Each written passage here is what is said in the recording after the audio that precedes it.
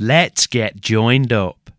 I'm Wayne Kelly, and this episode is sponsored by Picklock Publishing, the imprint behind my debut novel Safe Hands, which tells the story of Mickey Blake, a retired safecracker pulled out of retirement for one last job, and Hazel, a desperate mother driven to kill to protect her son from being sucked into a life of crime. It's out now to buy on Kindle and in paperback, and if you're a Kindle Unlimited subscriber, you can read the book for free. That's Safe Hands by W.A. Kelly. Right, that's enough advertising. Cue the theme tune.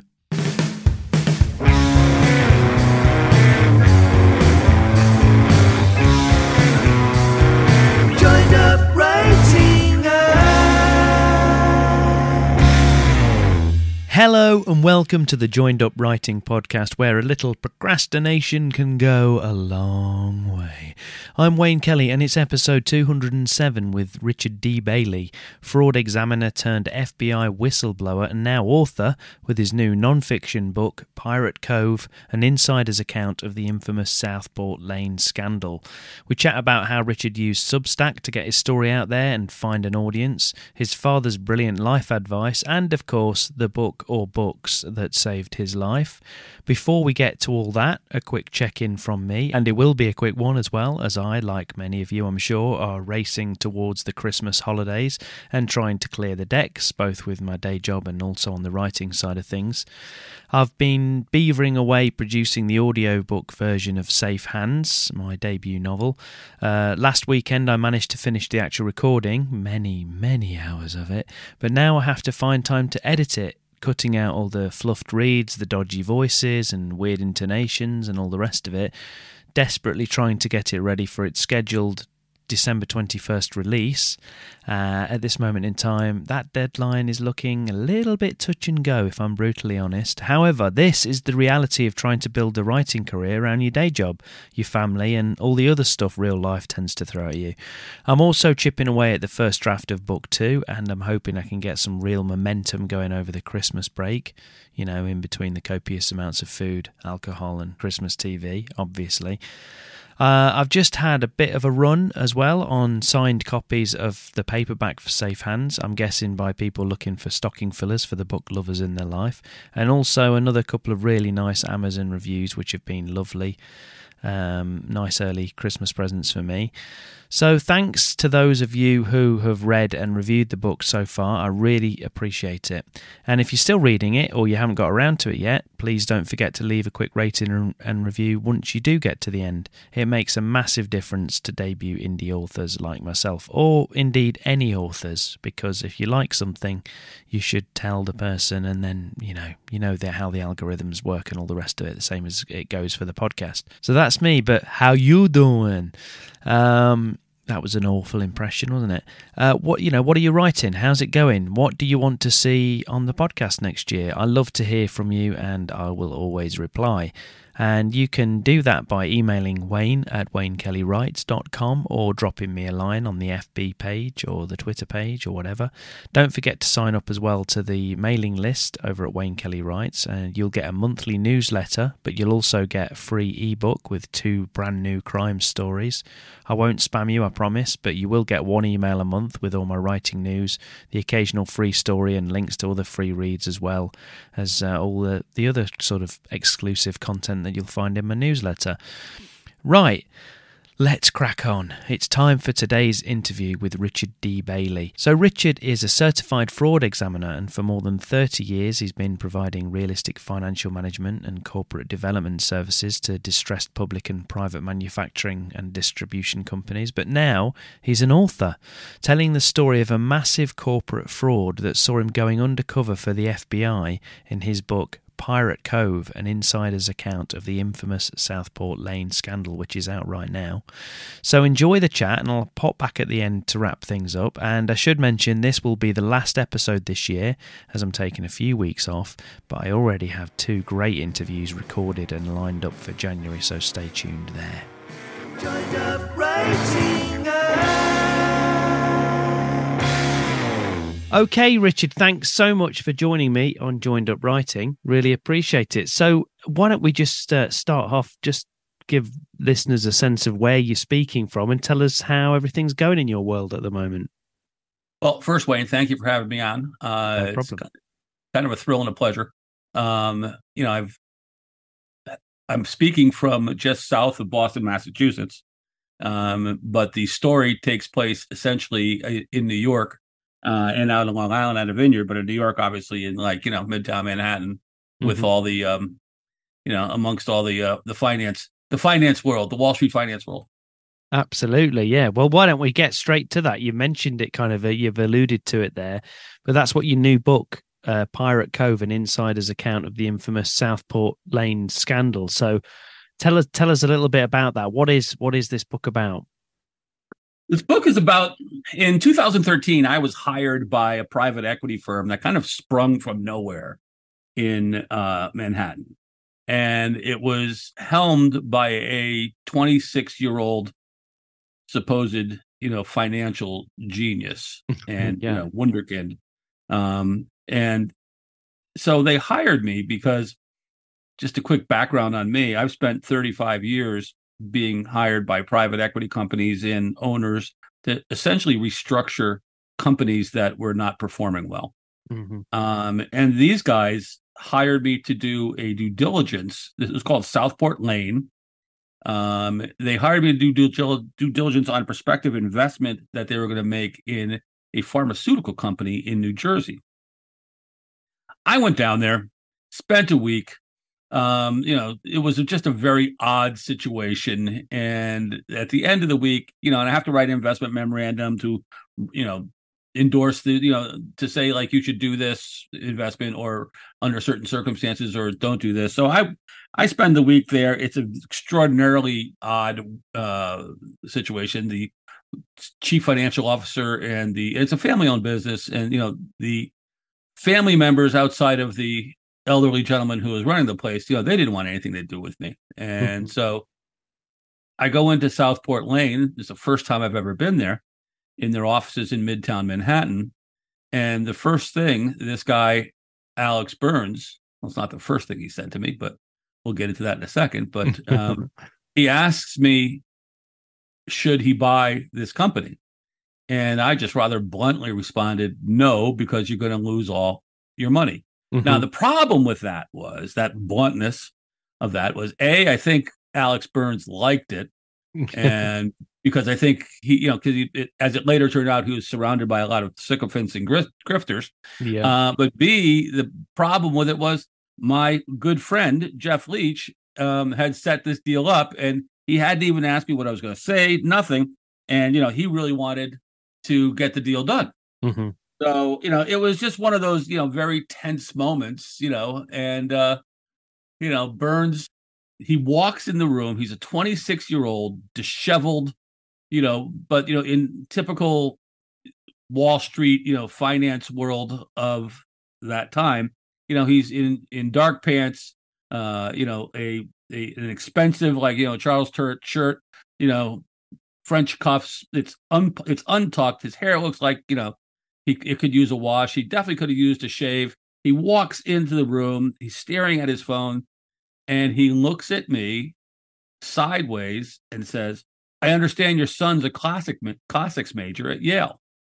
He goes, "I was a classics major at Yale, except I was thrown out because I was running a hedge fund out of my dorm, and the head of the Yale endowment, who was the legendary David Svensson, the head of the Yale endowment, didn't like that I was beating him, so I was thrown out of Yale."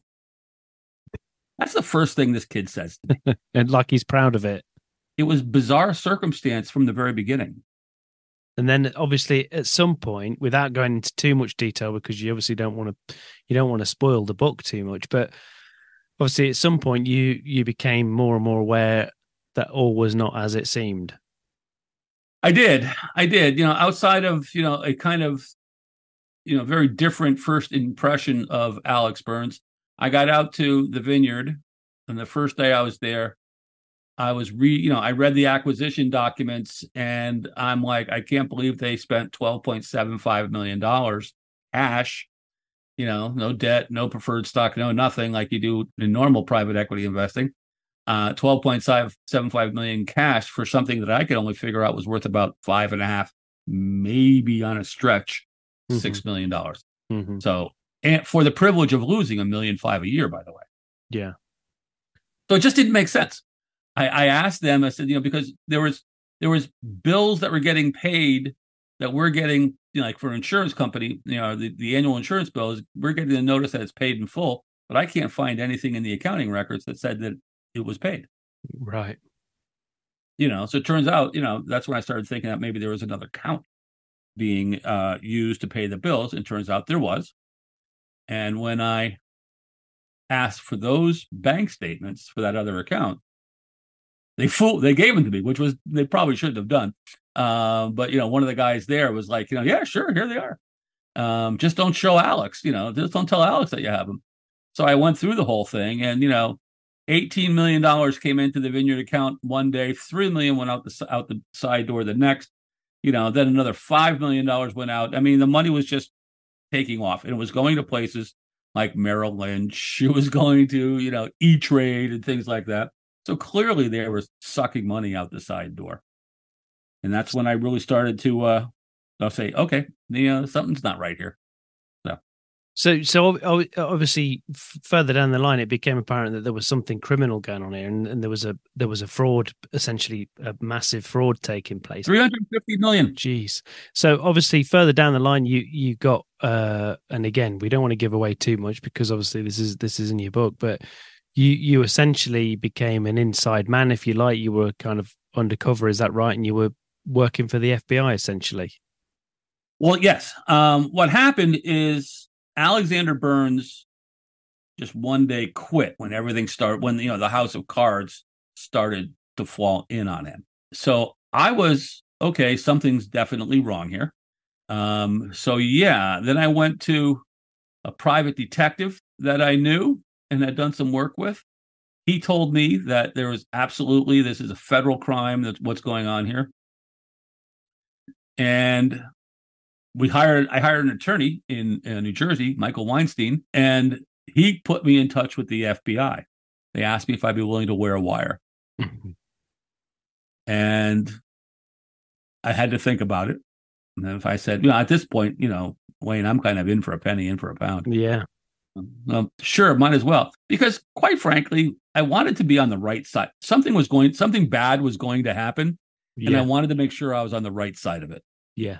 So obviously, eventually this plays out. And as I say, I don't want you to go into the ins and outs of how it actually played out, because that's what people are going to learn when they read the book.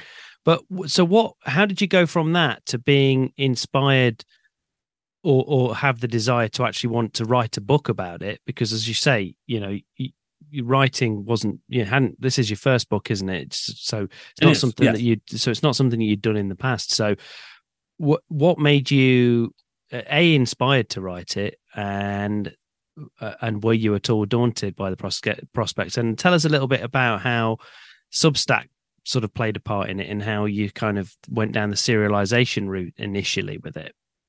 I realized that I had been on kind of an extraordinary roller coaster of a journey.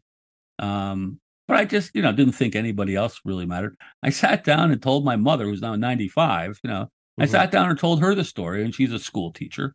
And she just looked at me and says, write it down, write the book. Yeah. And I was like, and I really thought about it. And frankly, it took me, I made about half a dozen different attempts and got absolutely nowhere. I've never written a book before. I don't know how to, but I couldn't finish because it didn't have a story. It didn't have an ending to the story, because, the U.S. justice system moves very, very slowly. And, finally, I got a call in late October in 2021 from the FBI agent, the lead FBI agent. And the FBI agent said, well, that brings the case to a close. Now you can write the book. Yeah. And that's when I started. So I serialized it and put it on Substack, which was, the smartest thing I ever did. So I just started doing it chapter by chapter. I tried to do, 2 a week, but that was getting a little tough. So I was doing 1 a week, and I stopped for about a month and a half, and people started calling me saying, well, what's going on? Where's the next chapter? I want to read the next chapter. It kind of forced me to finish it. And as I wrote a piece for Writer's Digest about a month ago, And I said, I wrote the thing angry. And writing, writing was a little bit of therapy for me, because by the time it was over, I wasn't really angry. I kind of sorted everything out in my head. Emotionally, I was still pissed off that I didn't work for 2+ years, 3 years. But it was the smartest thing I did, because it got it out. And once it was out, I just sat there and I sat there and put it all in one PDF, and I emailed about 50 publishers. I got about 3 that said they were interested, and I went with Bancroft Press with Bruce Sports. Yeah. Well, that's great. So, as you say, so it was kind of therapeutic for you, and you kind of got it out there. So, once you had got it out there, did you still find that you'd still got the desire to write, and is it kind of giving you the bug to do more stuff? The answer to that is yes. It's it's like exercise. Writing it to me is kind of like exercise, and I need more exercise. But that all said, the best feeling about exercise was how you felt right after you finished. That's the way I always felt about every time I wrote a chapter on Substack. Mm-hmm. It was okay, done. And that kind of small sense of accomplishment, I found very enjoyable. So yes, I'm trying to do. I've outlined a second book. It's fiction, but it kind of sits in the same area. After all these years in private equity and finance and Wall Street and all that kind of stuff, it's what I know well. So I'm doing one about a private equity firm that's not really a private equity firm that basically is trying to take over the world. Well, that's great. So there's a segment on the show that I call It's the book. It's the book that saved my life. Saved my life. Yeah, it's the book. It's the book that saved my life. The book that saved your life. So if I said that phrase to you, what is the book or books that kind of spring to mind if I say that? What's a book that's been really important to you during your life, or something that you might return to, or that you hold close to your heart? Well, there's a number. I was a great reader of nonfiction as a kid. I didn't read fiction. I didn't read normal stories like everybody else did. I read biographies, but part of my thing, and I went to, this is going to sound a little pretentious, and I'm going to apologize to your readers. I went to a very strict Catholic college here in America, Providence mm-hmm. College, and I was a political science major, and I took a political theory course, and this is the pretentious part. Mm-hmm. And they made us read Plato's Republic. Yeah, and for about 3 years, I had a pocket copy of that, and I kept it in my back pocket, and I would always just go back and read certain areas. About, and again, I'm no angel or anything like that, but how to be a just person, mm-hmm. and how being just, kind of is what makes you happy in this world, and things like that. And again, it was that book, and then there was a book written by Walter Isaacson called Wise Men, about the guys who who basically made the post World War II world, which I was fascinated with. So. Yeah, I was. My reading habits are not quite as fun as others. So no, I don't. As I always say in that section, it doesn't matter whether I think it's fiction and non-fiction. Everybody's got something that's important. I think books in general, whether it's fiction or non-fiction, and it's good. Oh, without question. So as we kind of move towards wrapping things up, as you've kind of traveled through with your job, your career, and everything else, what would you say is the kind of best piece of advice, creative or otherwise, that you've been given along the way that's kind of helped you, and maybe something that fed into the writing of Pirates Cove maybe as well?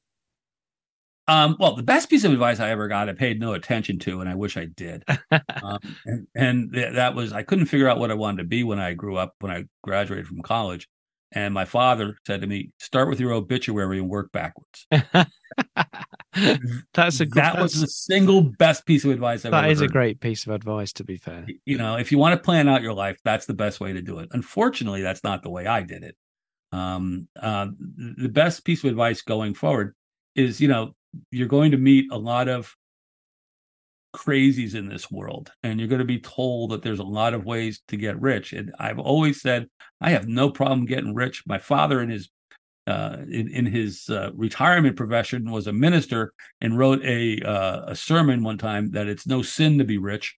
But I'd rather be, and this is what kind of pushed me during the Southport Lane experience, and goes back to Plato's Republic. So I'd rather be on the right side of things than be rich. Yeah. And if you just, there's a whole lot more to life, than having a whole lot of money and being so focused on getting money. And, I have two sons, one's 25, one's 28. They're just, kind of getting launched in their careers. And I keep on telling them, guys, there's more to this life than money, so. Absolutely. And obviously drove you on during the tribulations that you had to go through, for the, right. But let's also, I have to remind myself, I was also getting really well paid, and I wanted to keep that paycheck. Yeah, let's not lose sight of that. The American dream. Yeah, I mean, so there's trade-offs in the whole thing. Yeah, I mean, I wanted to keep getting. I mean, I was making a lot of money, and I was sitting there going, "Well, this is really nice," And if I sit there and just walk away, I'm not going to get this paycheck anymore, and I get to do the right thing and get paid well. Well, that seemed like a pretty good deal. Well, that's the dilemma that people will be able to read about. So just remind people, where can they find the book? Is the book's out now, is it, or is about to come out? The book is out now, came out November 7th. You can find it on Amazon, Barnes & Noble, lots of other sites online. It's in hardcover. There's an audio book, and there's a Kindle, an ebook. Fantastic. And where can people find out more about you online? You can... It's kind of funny writing this because I never really had much of an online presence. Now you can just Google Richard D. Bailey, Pirate Cove, and you get more than you'll need. More than you bargained for. Yeah. Absolutely. Well, I'll put all of those links in the show notes. But for now, Richard, it's been great to chat to you. Thanks for coming on Joined Up Writing. Wayne, thank you very much. It's been a pleasure. Joined Up Writing.